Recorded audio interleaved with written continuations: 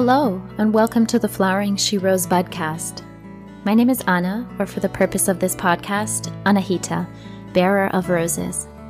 I'm here to bridge plant and human consciousness as we gather in this virtual garden and explore how plants can help us awaken our feminine essence. It's my prayer that these personal stories, transmissions, and medicine music may remind you of the sacredness of this magical life and the power that lies in your intuitive nature. Hi friends, and welcome to a special solo episode dedicated to one special plant, which is perhaps the first of a coming series of plant-inspired stories.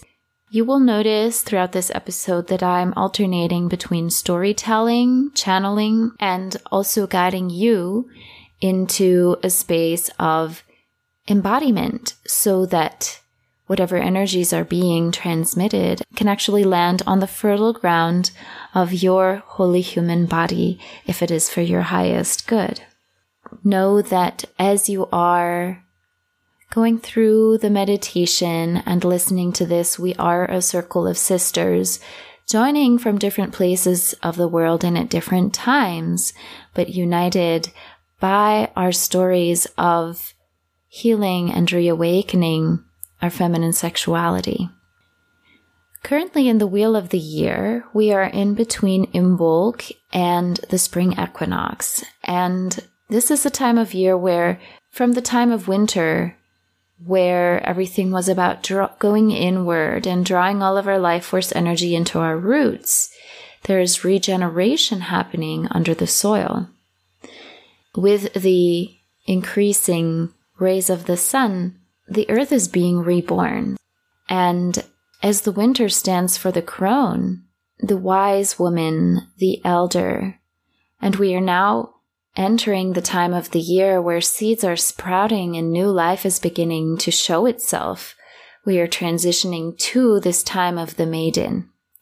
She who is awakened within the flames of the earth by the rays of the sun. There is an actual dance of courtship, of eros, of lovers happening between the earth and the sun. Without neither of them would we have the beautiful growth of diverse botany that is going to explode within the next coming weeks and months here in the Northern Hemisphere. An absolute wonder. So that is why this is the perfect time of the year to start talking about our sexuality and our life force reawakening. One of the things that I really value is personal storytelling. When I listen to podcasts, the things that usually stuck with me the most were those stories of synchronicity and mythical unfolding of a person's personal life that gave me chills and that somehow resonated with me and would give me hope, or I would recognize myself in that. And for me, the personal is collective, and even though I might not have all the answers and I might not be out of the tunnel yet, I think it's important, as Faye Wilder, a woman I know from Instagram, says, to share from the tunnel, from within. I don't actually have an outline for today's episode, and one of the things that I'm actually working on is trading in my perfectionism for more aliveness and trusting that I'm doing just the right thing in the moment when I open up to become a channel for whatever wants to be said and speaking to what is alive in that moment. And for this one, because I'm going to be talking about energetic processes, I also encourage you to make this into perhaps a meditation. I just want to invite you to drop into your body with me and allow the breath to softly make its way down, down, down and in. into your belly, into your pelvic bowl, noticing if there's any tightness and just being with it. Even if the breath doesn't feel like it's going that far into the body, just setting the intention and visualizing it.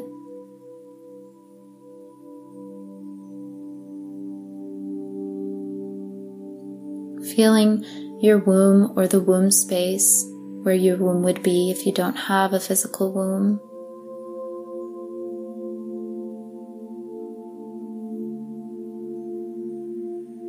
Feeling and visualizing your cervix, your yoni, and your root gates, your lips.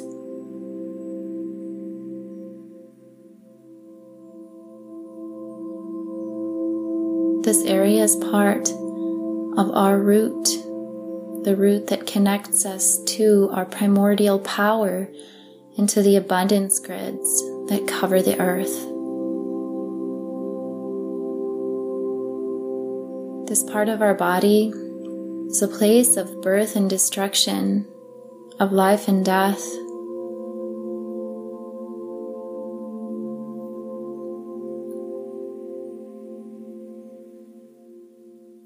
I've done several readings where hibiscus showed up as a plant ally.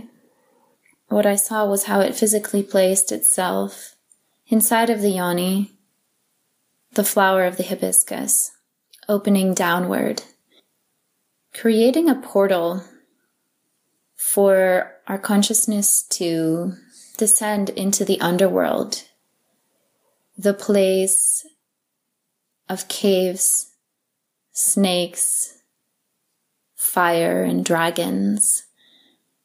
The place perhaps where our dark archetypes live. The center of the earth, dominated by the color red, and by a beat, a stomping of the feet as our wild selves dance around the fire. The fire that animates us. The fire that warms the soil. The fire that gives life.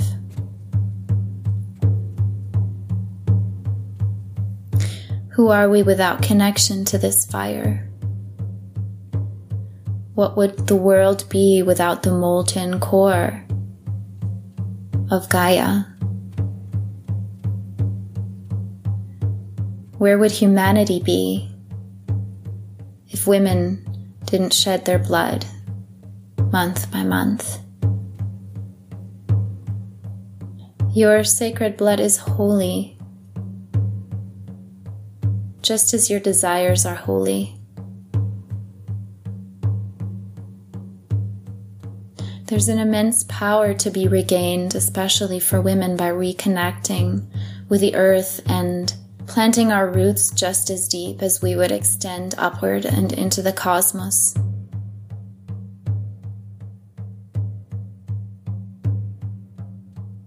We have lost our primal nature and our wildness, but it can be reclaimed in the dirt, in the dark, fertile soil, in the soft moss, and in the blood that we return to the earth in ritual, month by month. She is of the forest. It is in the forest that she looks up at the stars, the canopy above her, and howls at the moon.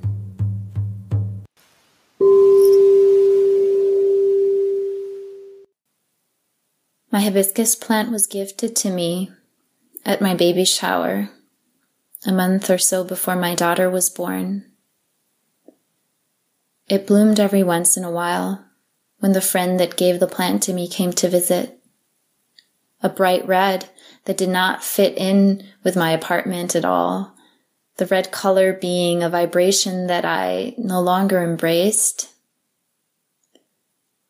Even turning the backs of my books that were red the other way around so that they wouldn't clash with the cosmic colors that dominated my space. But hibiscus had been gifted to me, and I rejoiced every time she was in bloom. I spent over 2 years in celibacy, nearly 3.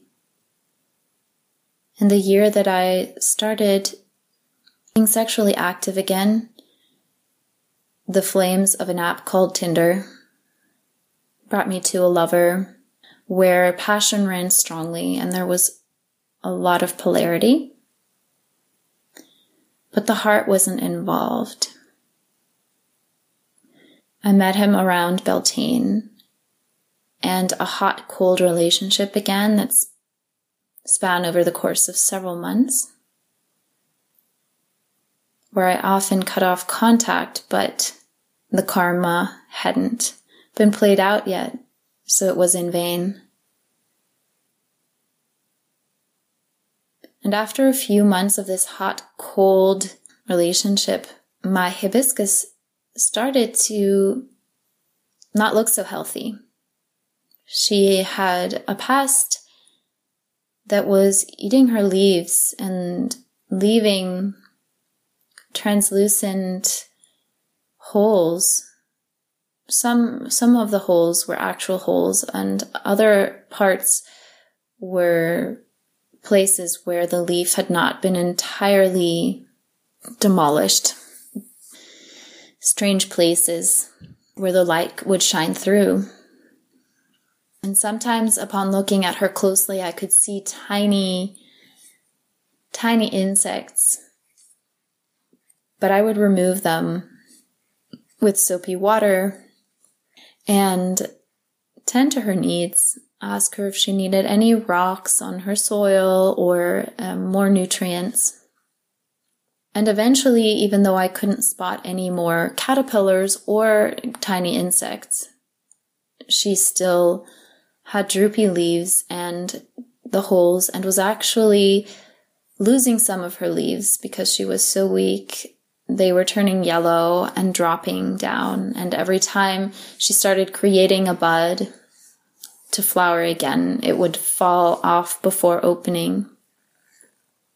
And I knew she was unwell. She was unwell long before I noticed that my yoni wasn't well either. It wasn't until the end of 2018 that I started noticing that my portal, my sacred portal, my yoni, was also getting slight yeast infections. The way that my body talks to me, it's always meant that the partner that I was with wasn't right for me. But I wasn't able to see that at that point. And so a year ago in January, I made the decision to get a copper IUD inserted. And I got very clear about my intentions around that. I decided, and I knew that it wasn't for any specific partner that I was doing this, but it was in order to create space for whatever wanted to be born through me that was not a child. And the second intention was to reclaim my sexual sovereignty. After the IUD was inserted and I reunited with the aforementioned lover, there was, for me, a surge in sexual energy and in liberation. But when I went back to the gynecologist 2 weeks later, she said that the IUD had never actually been in the correct position and that it had to be pulled. At the same time, she also diagnosed bacterial vaginosis, and that's when a long spell of healing began and another year of celibacy. So by this point, I could really see how there was a correlation between the health of Mayoni and the hibiscus plant. She had been present in enough journeys and readings that I did for a friend for me to know that this was the affinity that she had, or perhaps one of the affinities in our body. And after this IUD was pulled, of course, there was quite an imbalance and trauma that was inflicted on my womb. A lot heavier bleeding than I'd ever experienced for 4 or 5 cycles until it finally normalized. The bacterial vaginosis that took also several months to heal, as well as some almost dislocated ribs that caused a pain that was stronger than anything I'd ever experienced. And I actually ended up in hospital for the first time in my life. And when I looked at this entire issue with my Reiki teacher,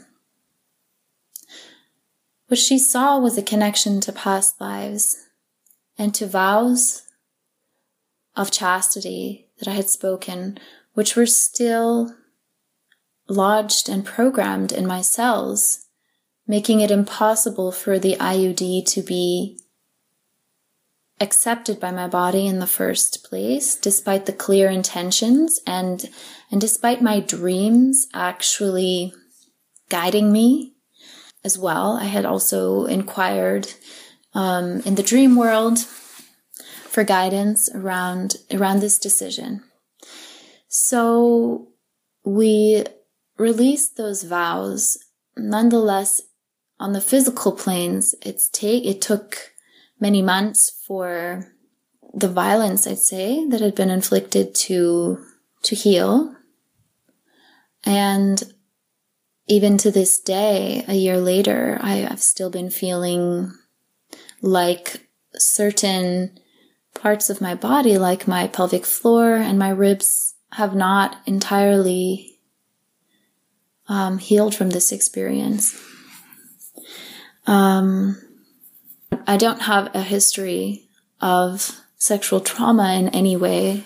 I've been blessed to have had only positive experiences in my life.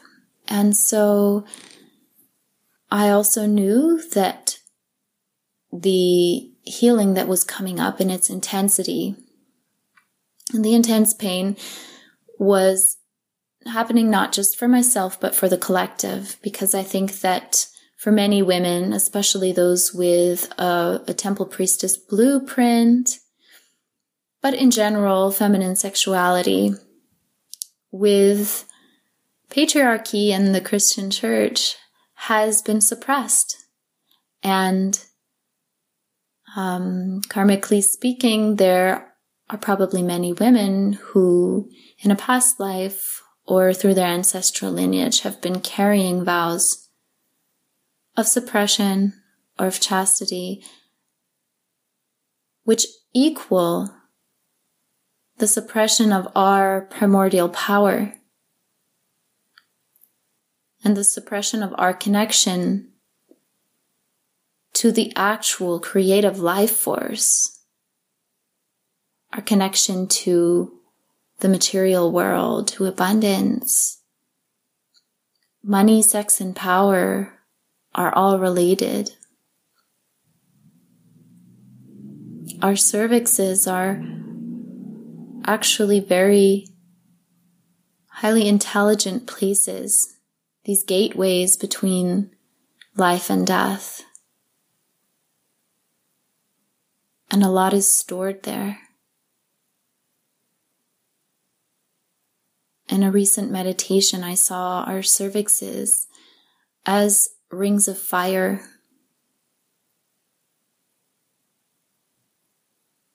And I'm sending out a blessing to all of these rings to release the cellular trauma stored there that no longer serves us. Throughout the past year, my hibiscus has healed. It has not a single yellow leaf nor a single hole anymore. Its leaves are still droopy, and every period I take my pads and soak them in cold water and use that water to fertilize my houseplants, including this hibiscus. And this is a practice that I started doing with an apple tree that I planted on my daughter's placenta outdoors. And there are many nutrients and minerals in our sacred moon blood. And I do encourage you to even start relationships with your houseplants and ask them what they need. Many of my plants have stones, rocks, or crystals that we've brought in from outdoors on their soil, and they do need minerals. And inside of a pot, the nutrients can be used up. And so some of them need some extra love, some extra fertilizer. Last spring, when I was in the middle of all of this, this rib pain that was misdiagnosed as digestive issues, it kept returning kind of in cycles. So it lasted for several months, and it was impacting my entire life. And in the middle of that, I was in contact with a sister, a women's witness, and a sweet sister who's also connected to Mary Magdalene and that entire lineage. And she was sharing about her intentional year of celibacy. And when I heard her speak about it, something clicked in me, and I knew that I was also headed towards another year yet of celibacy or abstinence, and that it wasn't necessarily intentional, but something in me knew that that's the way that it was going to play out. And that's actually what ended up being true. In a recent session that I had, my teacher saw my field filled with a red and golden energy. That primordial power, that sexual energy, that wealth, that color precisely that I have not been able to see in my own field and been somewhat rejecting in my own apartment. She saw it very clearly and strongly. And I instantly remembered what had happened a year ago after painting my nails red and golden and reuniting with that lover, which then was the beginning of the entire story of getting this copper IUD. And at this point, I still feel like I'm somewhere in the tunnel, not yet quite able to draw a conclusion or perhaps tell the end of this story. But this session did remind me of how important it is to claim that energy as our own in connection to the heart, which balances it all. All I can say for now is that there's collective healing happening, that by releasing these vows, by becoming aware that I even had vows, past life vows stored in my cells, that by releasing them, I'm doing this for the collective. Also, to let you know that if you resonate with this in any way, you have a similar story, feel free to reach out to me and send me an email. If this sparks something in you and you would like to look at it more closely with me energetically and with the help of the plant spirits, then I'm also now offering one-on-one sessions via Zoom and flowering she readings, of course. The words that I'm hearing now is your blood matters. And matters in the sense that it is connected to the actual word matter. If we want to create heaven on earth, we cannot only see the sacred in the spiritual. The sacred is not only in the cosmic and the invisible, with the Holy Father and the Spirit and the Son. There's sacredness in the Mother, in the earth, in matter, in just the same way. The Church has, throughout many centuries, adopted a stance of suppressing our desires, and especially female sexual energy, which has not been allowed unless it's serving the husband's will. Let's remember the ancient rites that existed before Roman Christianity spread around the world. When people knew that life was created only through the marriage of the sun and the earth, and where they knew to celebrate the earth maiden rising from the flames of the core of Gaia around this time of year. 8 years ago, I was studying in Russia and had no connection to the wheel of the year or pagan rituals yet. And we had just arrived when some Russian students took us to the local festivities where a giant straw figure was burnt. And there were other activities going on that to me seemed kind of strange. 2 giant groups of men were battling each other, putting on boxing gloves, and all the women were standing at the edge and cheering them on.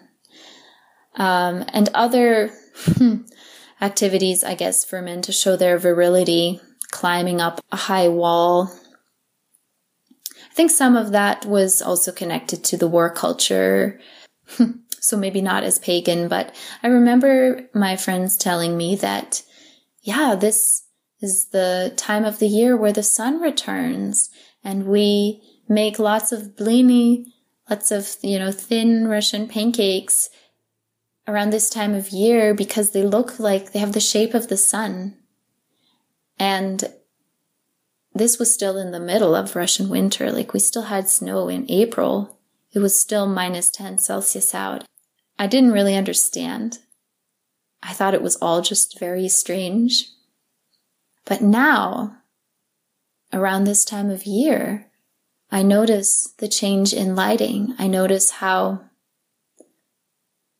here, at least where I'm living in the Northern Hemisphere, there's a subtle shift that has the birds singing more, that has the light take on more blue rays almost, and less of a hidden warm tone.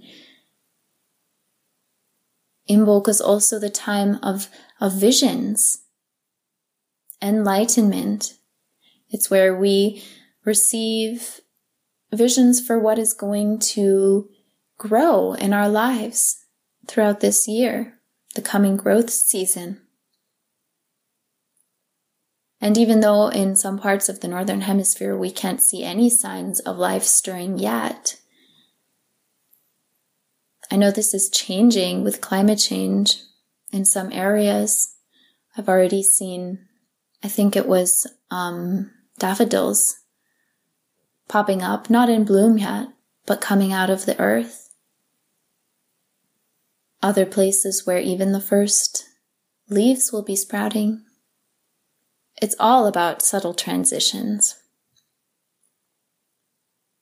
And so the next weeks, pay attention to what's stirring inside of you, the fires in the cauldron of your pelvic bowl, what is happening in your life that might be mirroring what I've spoken to around these festivities of the rebirth of the light and the fires. I'd like to close out today's space with the featured medicine song to let the energies seep in and allowing you to take your time and let everything integrate with the help of this music by a band called Holy River. Holy River is a duo that has been around for many years. They used to be called Lobo Marino, and their music carries the message of humanity's need for reconnection with itself and the earth.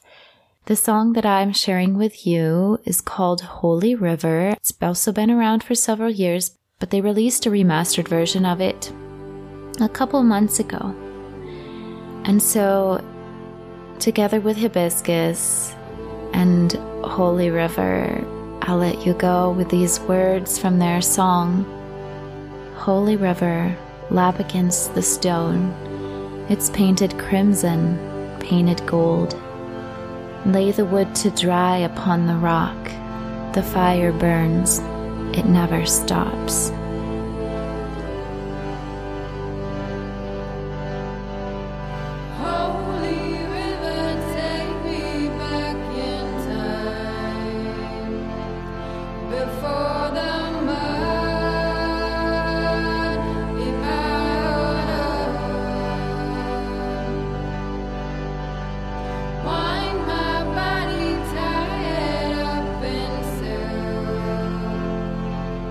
Among